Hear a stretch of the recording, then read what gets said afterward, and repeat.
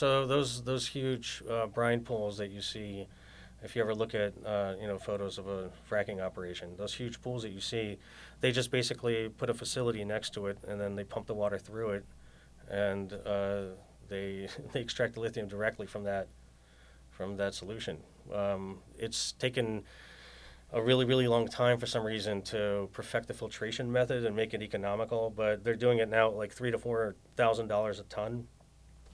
And so lithium, even though prices have collapsed, even they're down to like $19,000-$20,000 a ton now, it's still hugely profitable to do direct lithium extraction, Right. and it gives pretty much any oil and gas company sort of an immediate sort of side hustle. Like they can put one of these facilities on any of their oil and gas producing properties, and boom, suddenly they're making lithium.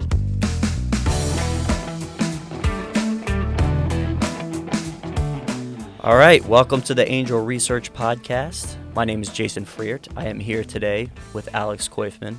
I've been looking forward to getting you back on the podcast. Welcome, Alex. Happy to be here. I'm sure you are. You look very happy to be here.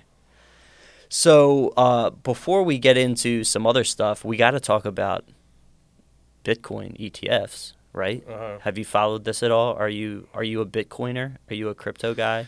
I mean, I've been kind of bitten by that whole market a couple times too many, and so You buy some shit coins? I've done that, but I've bought some mainstream ones also, and I don't think it's my cup of tea. I know that things are coming back, and now we're thoroughly out of like the mania phase of the market, which I think really the last 10 years probably, well, close to Right. already 10 years has Right. been. And it's getting to the point where, it's been mainstream for long enough that, we probably are going to start seeing, the true long-term rise of this market. But no, I'm not, I myself do not participate. You're not participating? Yeah, I think, right before we got on here, I think it was at 48,000. So yesterday they officially approved, I think, about 10 or 11 Bitcoin ETFs. I think some of which were like So are you getting BlackRock. in? Are you getting in? I've been in. So are you getting in more? I'm just waiting. So, yeah, I think we'll probably hit new all-time highs probably by the end of the summer, probably. But it also has to do with the halvening, which is, I think in April and election year, like a lot of it just tends to go into that trend. So, and then there'll be a bunch of scammers that come out. So it's basically a split, right? Yeah. Yeah. Educate me. Why don't you educate me? You? Yeah. So the difficulty is, and maybe we'll talk about mining later, but the difficulty of mining a Bitcoin is going to be cut in half in April something. So that's how they're going to solve that problem, like the exponential rise in energy consumption. Right. Well, it'll take more energy to mine a Bitcoin, but because of the demand in it, more people are mining, so the competition is there. It's a self sort of actualization. It's Like pure economics. Another bubble. Yeah, it's very possible. Yeah. So, but it is news, and I've been liking to start out the episode addressing some of getting everybody's opinion on the latest news in the market. I view it, again, as a total layman. I view it with skepticism because I don't understand it well enough. Yeah. And I honestly don't know if I've met too many people that do understand it well enough to make me confident in any of their opinions either. And so I've heard plenty of, it's gone every way. It's gone every way since the beginning of the whole thing. So, I don't know. I'm probably not going to risk anything on it. I think that's a fair assessment, and I think that's how most investments should probably be, right? Like, don't just throw money into an investment without knowing somewhat about it. The biggest reason people give me for investing in crypto is that it's going up. Yeah, right, exactly. You should be selling. Yeah, pretty much. But the hype factor these days is playing a larger and larger role in the valuation of any asset. and I think you'll agree. So Right. whether it's real estate or something digital, the hype factor plays such a big role that maybe that is, Well, the FOMO, right? Sure. Fear of missing out. Yeah. So you hear about it or read about it on the internet, and you know somebody that invested in it and made a lot of money, and then all of a sudden All right. And you're like, there's a I want to sucker do that. born every minute. I want to feed do into that. it. Yeah. And you'll feel like an idiot for missing out, or you missed out the first time, and you're like, I'm not going to miss out this Yeah. time. I remember back, was it like 2017, back in the old office, Yeah. and we had a developer in the office who bought Ethereum at like $30. Yeah. And he bought a lot of it. And I remember the FOMA then, just watching and calculating in my head what this kid is going to walk away with. And I was just like, fuck me, And then I thought I missed out then. That was, 7 years ago now almost. So, Right. Yeah, I've gotten older and wiser, I think. And I'm just going to stick to things that I do understand, at least a little tiny bit. Well, let's talk about things you do understand then. Okay. First, it's a new year. Did we wash our hands of any investments for 2023? Kind of, the end of the year is a big, what they call tax loss selling. Sure. You get rid of your losers, so you Yeah. can write those off, and you potentially let the winners ride. Were there any investments sectors that you sort of threw in the towel on, or just took your gains and you're like, okay, I'll revisit that later? Let me think. Well, I mean, yeah, if we're taking huge losses, I think that there was a. We'll start with your losses, then we'll get to your winners. I think that there was plant-based protein play that we had to let go. There might have been a psychedelic play from way back when that we had to let go. These are companies that were sort of long shots to begin with, and some do rise, and are kind of, they use the tide of the market as well as some kind of actual some legitimacy, and some fail, and so psychedelics. We may have had a copper mining play that I had to let go of.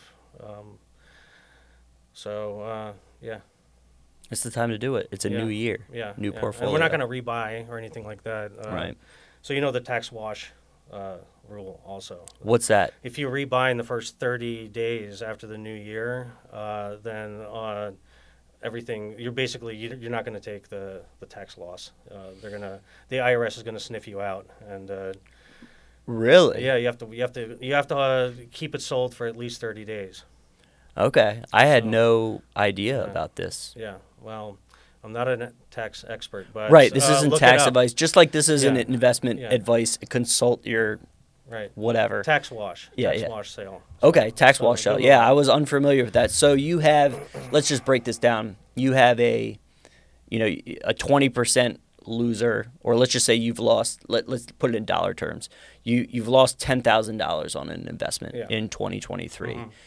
And you're like, all right, I don't really think this is going much of anywhere. I'm going to sell it, realize your gains, because taxes don't come into an effect until you realize your gains, unless they change some sort of rule about taxing unrealized gains.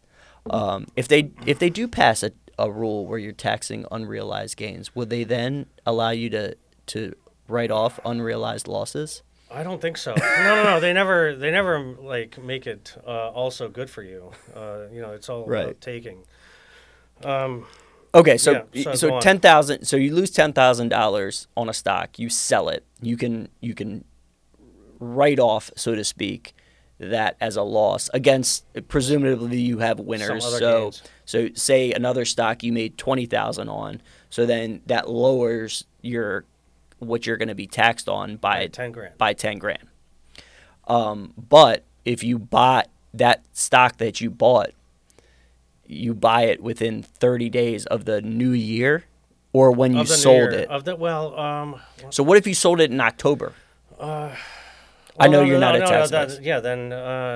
yeah, then. Oh, then it would then be in that more than case, 30 yeah, days. yeah, Then it yeah, would be yeah. more than 30 days. Yeah, Gotcha. It's just that people tend to sell closer to the new year. Yeah. These people who are going to run that scam, of like I take the tax loss and then I rebuy thinking that it's it's still a good price for the stock and Yeah. then write it up again. So Gotcha. Okay. I mean, it's not a crime unless you don't unless you don't reflect that in your taxes and let Right. the IRS figure it out for you. So in Right. that case, you'll probably get fined. Gotcha. We're not Okay. experts here. We're just No, but own. I was not familiar. I don't think I have ever done that personally.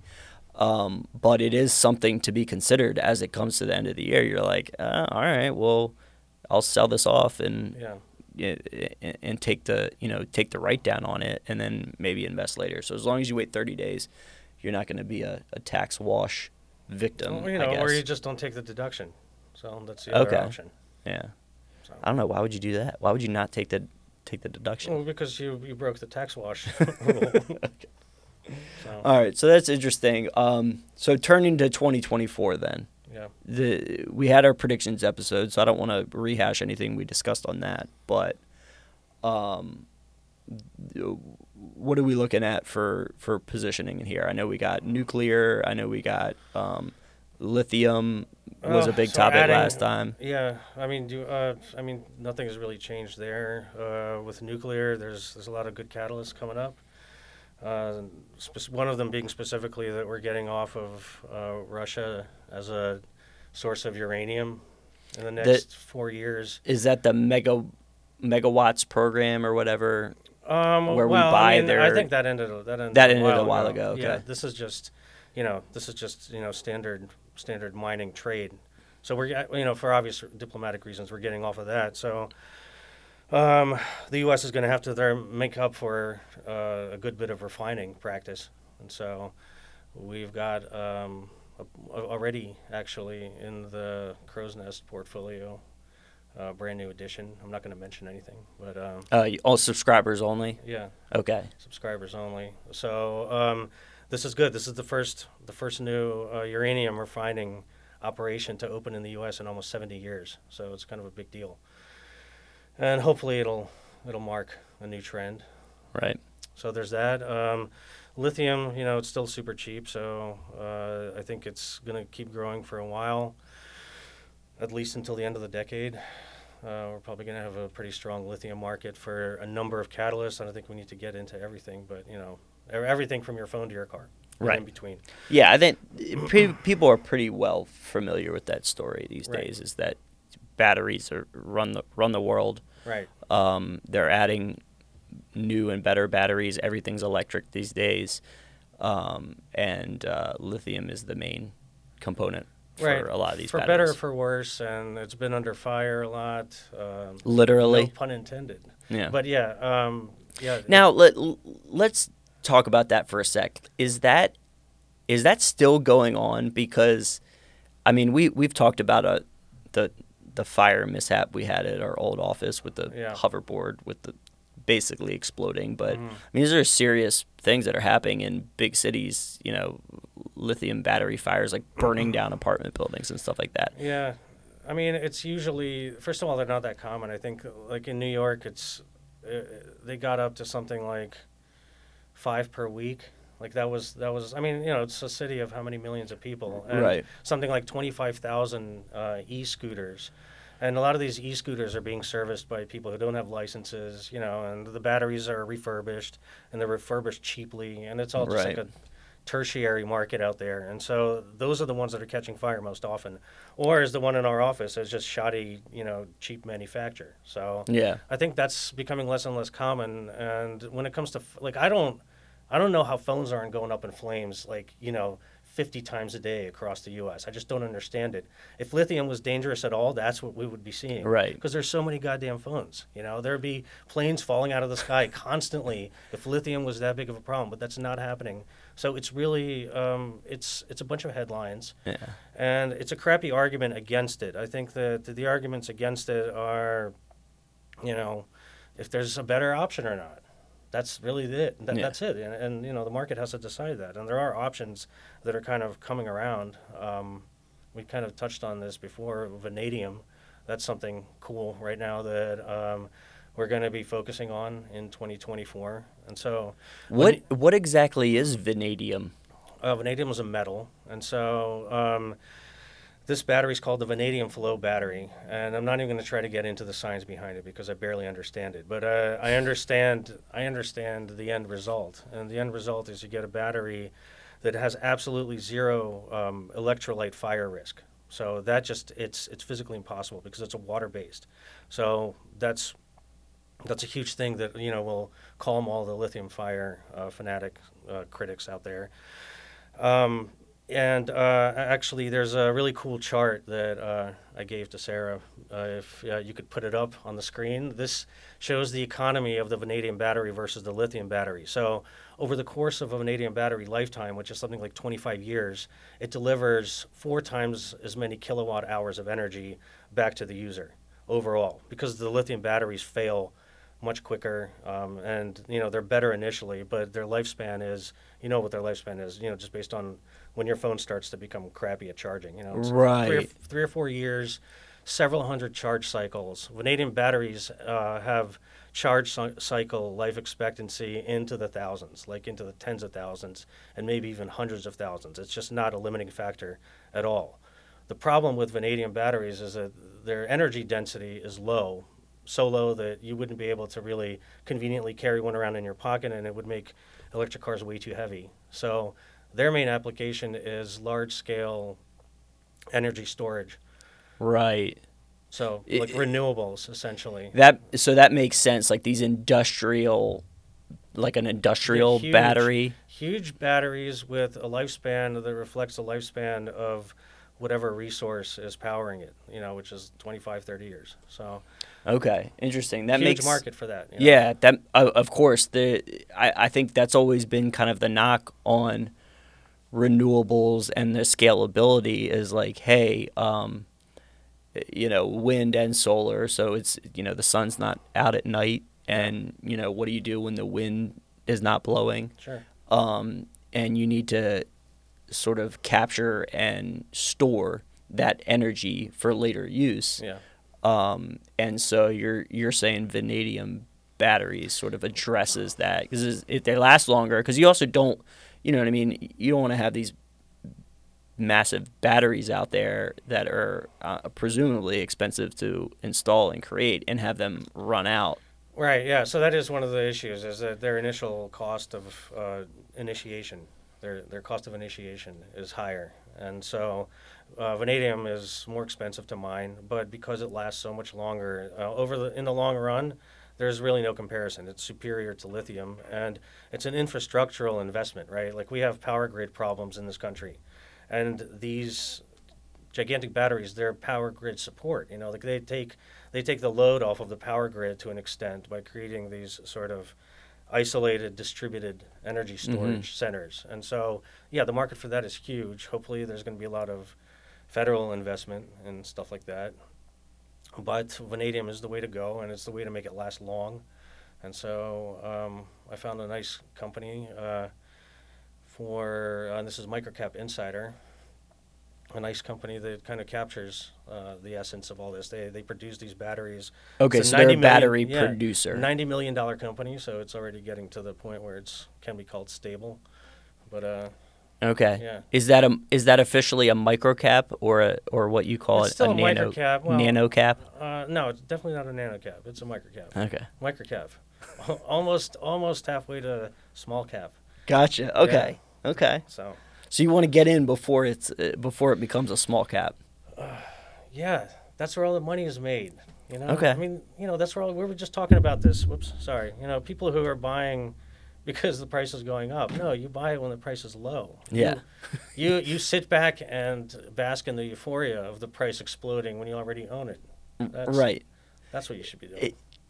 It seems simple, but yet again, we're here talking about buy low, sell high. It's the most fundamental. Buy before the hype and news cycle. Sell, the whole sell the news aspect of it. Buy when people are terrified to buy. Buy Right. when they're panic selling. It is very hard to do, right? There's like it's just you're like, everybody else is doing this, I should be doing it. So you follow the crowd. It's hard, but it's simple, though. Yeah. All it takes is to remember, when there's blood in the streets, that quote, the famous quote, when there's blood in the streets, even if it's yours, that's when you buy. Yeah. That's when you back up the truck, as they say. Nobody knows what that actually means. But Well, you back up the truck and you load up. it's the old stuff. truck. Or you unload. You unload? Yeah.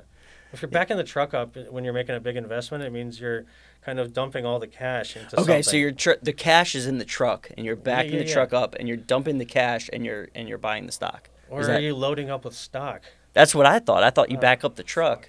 That makes then you more put it- sense. It's okay. more direct. All right. We'll have to get to the bottom of this. All right. So vanadium. Yeah. All right. So this is a battery manufacturer. So They actually produce. but they aren't mining the vanadium. No. How do you even find vanadium? Like, what kind of is it similar to lithium? Hard mining is the primary method of just like lithium, just like any metal. It's hard mining. Mm-hmm. It's not. It's there are other ways like direct extraction, which we can also talk about if you want to. But if you want to. But anyway, vanadium primarily hard mine. The problem with vanadium is that there's a huge demand for it elsewhere, and one of those markets is steel refining. And so, if you needed to refine steel, the supply is going to be obviously limited. So, Right. you're going to need a new source to cover something like a battery revolution. Right. So I'm just curious because I don't even know where you find. Like, I shouldn't say I'm very familiar with lithium, but vanadium is not something you.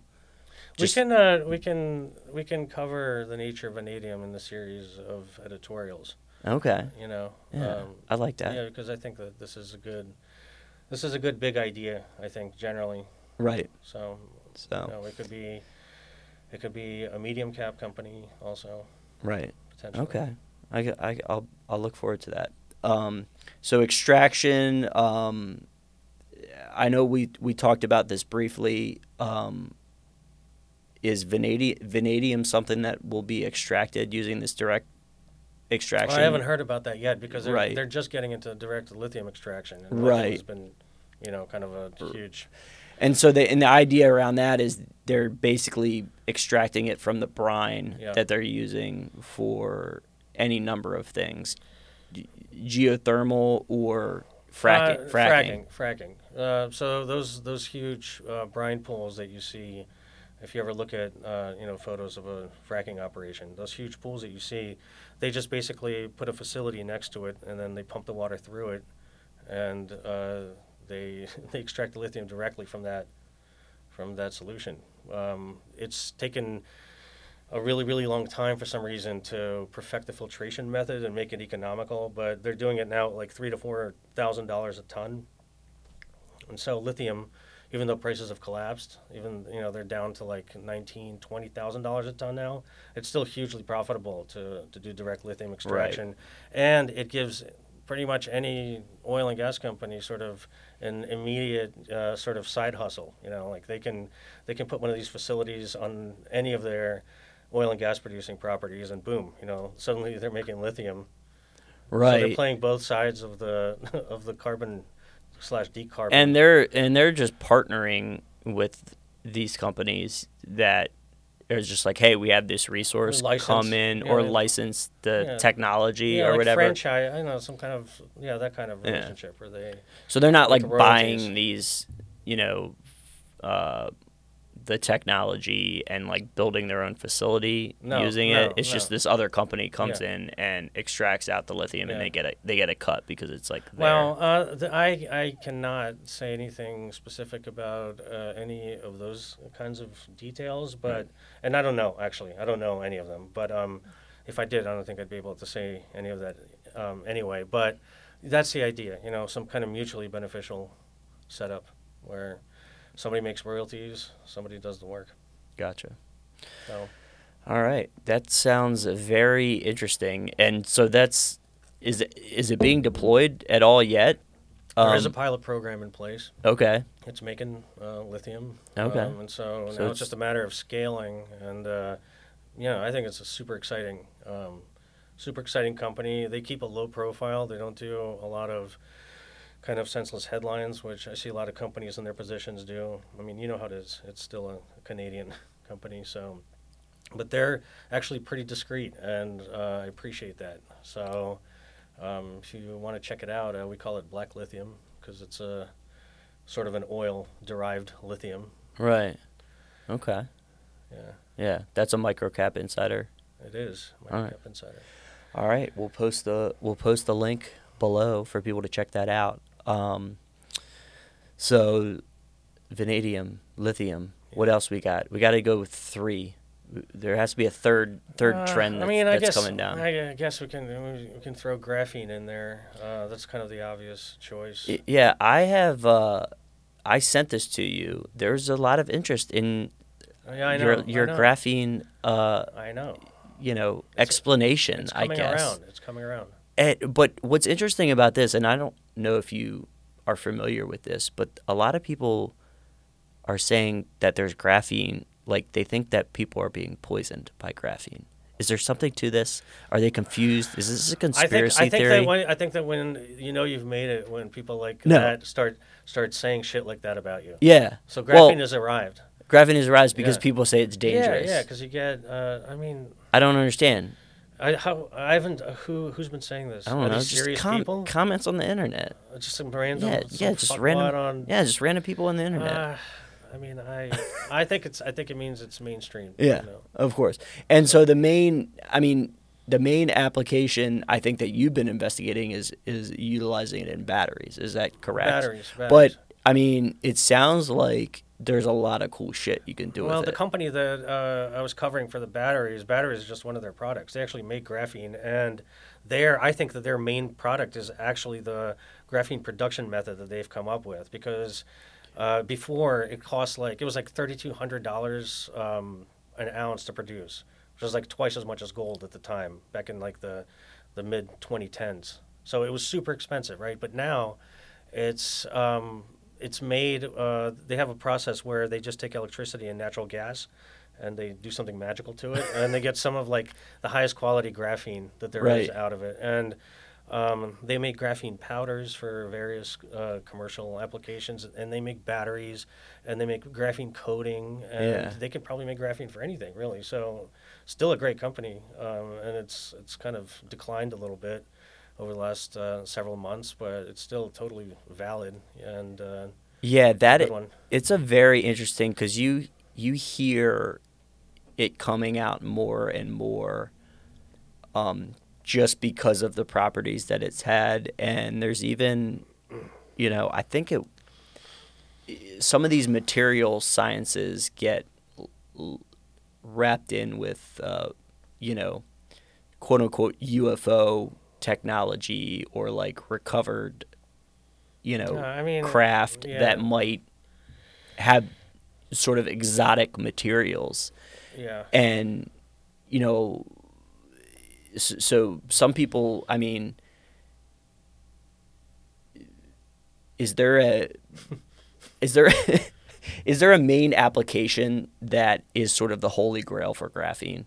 Or is it really just like this magic mineral no, that, I mean, because they say it's like strong, like it's super strong. Well, the thing is, it's super adaptable. You can do almost anything with it based on how you layer it. This stuff is produced in the single molecule thick layers, which means that the way you layer it or weave it, or it gives you Different properties. Yeah, and so what's the holy grail? I mean, I don't know, like cars, airplanes, anything Right. really, because it'll be lighter, stronger, which means that in car accidents, your car will weigh half as much. So that's half as much energy during a car accident that gets transferred into whatever you're hitting, right? So that automatically makes them superior for safety. It takes less energy to accelerate them, takes less energy to brake. Same thing for airplanes. Imagine an airplane that's 1/3 the weight that it is with aluminum. Right. So, But it's stronger. But stronger, yeah. Yeah, So- it's almost doesn't make sense, Well, right? I mean, aluminum is It's a natural element. This is something that's completely created by man, and it's engineered to do whatever we want with it. And so I think it's kind of it makes a little bit of sense. I don't know what they're going to achieve with it, but Yeah. I think it's cool that they're semiconductors, and there's a potential to make computers like 5 times faster Yeah. because they cool. Just cooling with graphene, that alone just changes the ballgame for chip design. It's pretty intense. Yeah. That's 10 interesting. years. I mean, we've been following the graphene story for a while, and it Yeah. always feels like, okay, next year, like the graphene's gonna be in. Look, it's but they're actually producing this stuff. yeah, it's pretty mainstream. Like it's so cheap now. Like I said, this Australian company, and they're not alone. They're producing it for. I mean, it's like orders of magnitude less than before, and cheap enough to make industrial coatings. Mm-hmm. So in a couple of years, they're gonna have like graphene sneakers probably, and All right, I like that. This is actually something that I've wondered, and I know a lot of our subscribers are always interested. A lot of the companies that you recommend, you said that one's Australian, the other one's a Canadian. Yeah. They aren't necessarily your typical, NASDAQ or New York Stock Exchange companies. Well, no, I mean, yeah, they're microcaps. They're microcaps. And so how much more hoops do you have to go through to buy these? No more hoops. No more hoops. This company, the Australian company, is, first of all, it's like $150 million market cap now, so it's pretty serious. In size. It's not just like some joke stock. It's for real. But it's trading in Canada, despite being Australian. It's trading Right. in Canada and it's trading in the U.S. on the OTC, which means you can buy it. Any online brokerage that you would use to buy any other stock. Okay.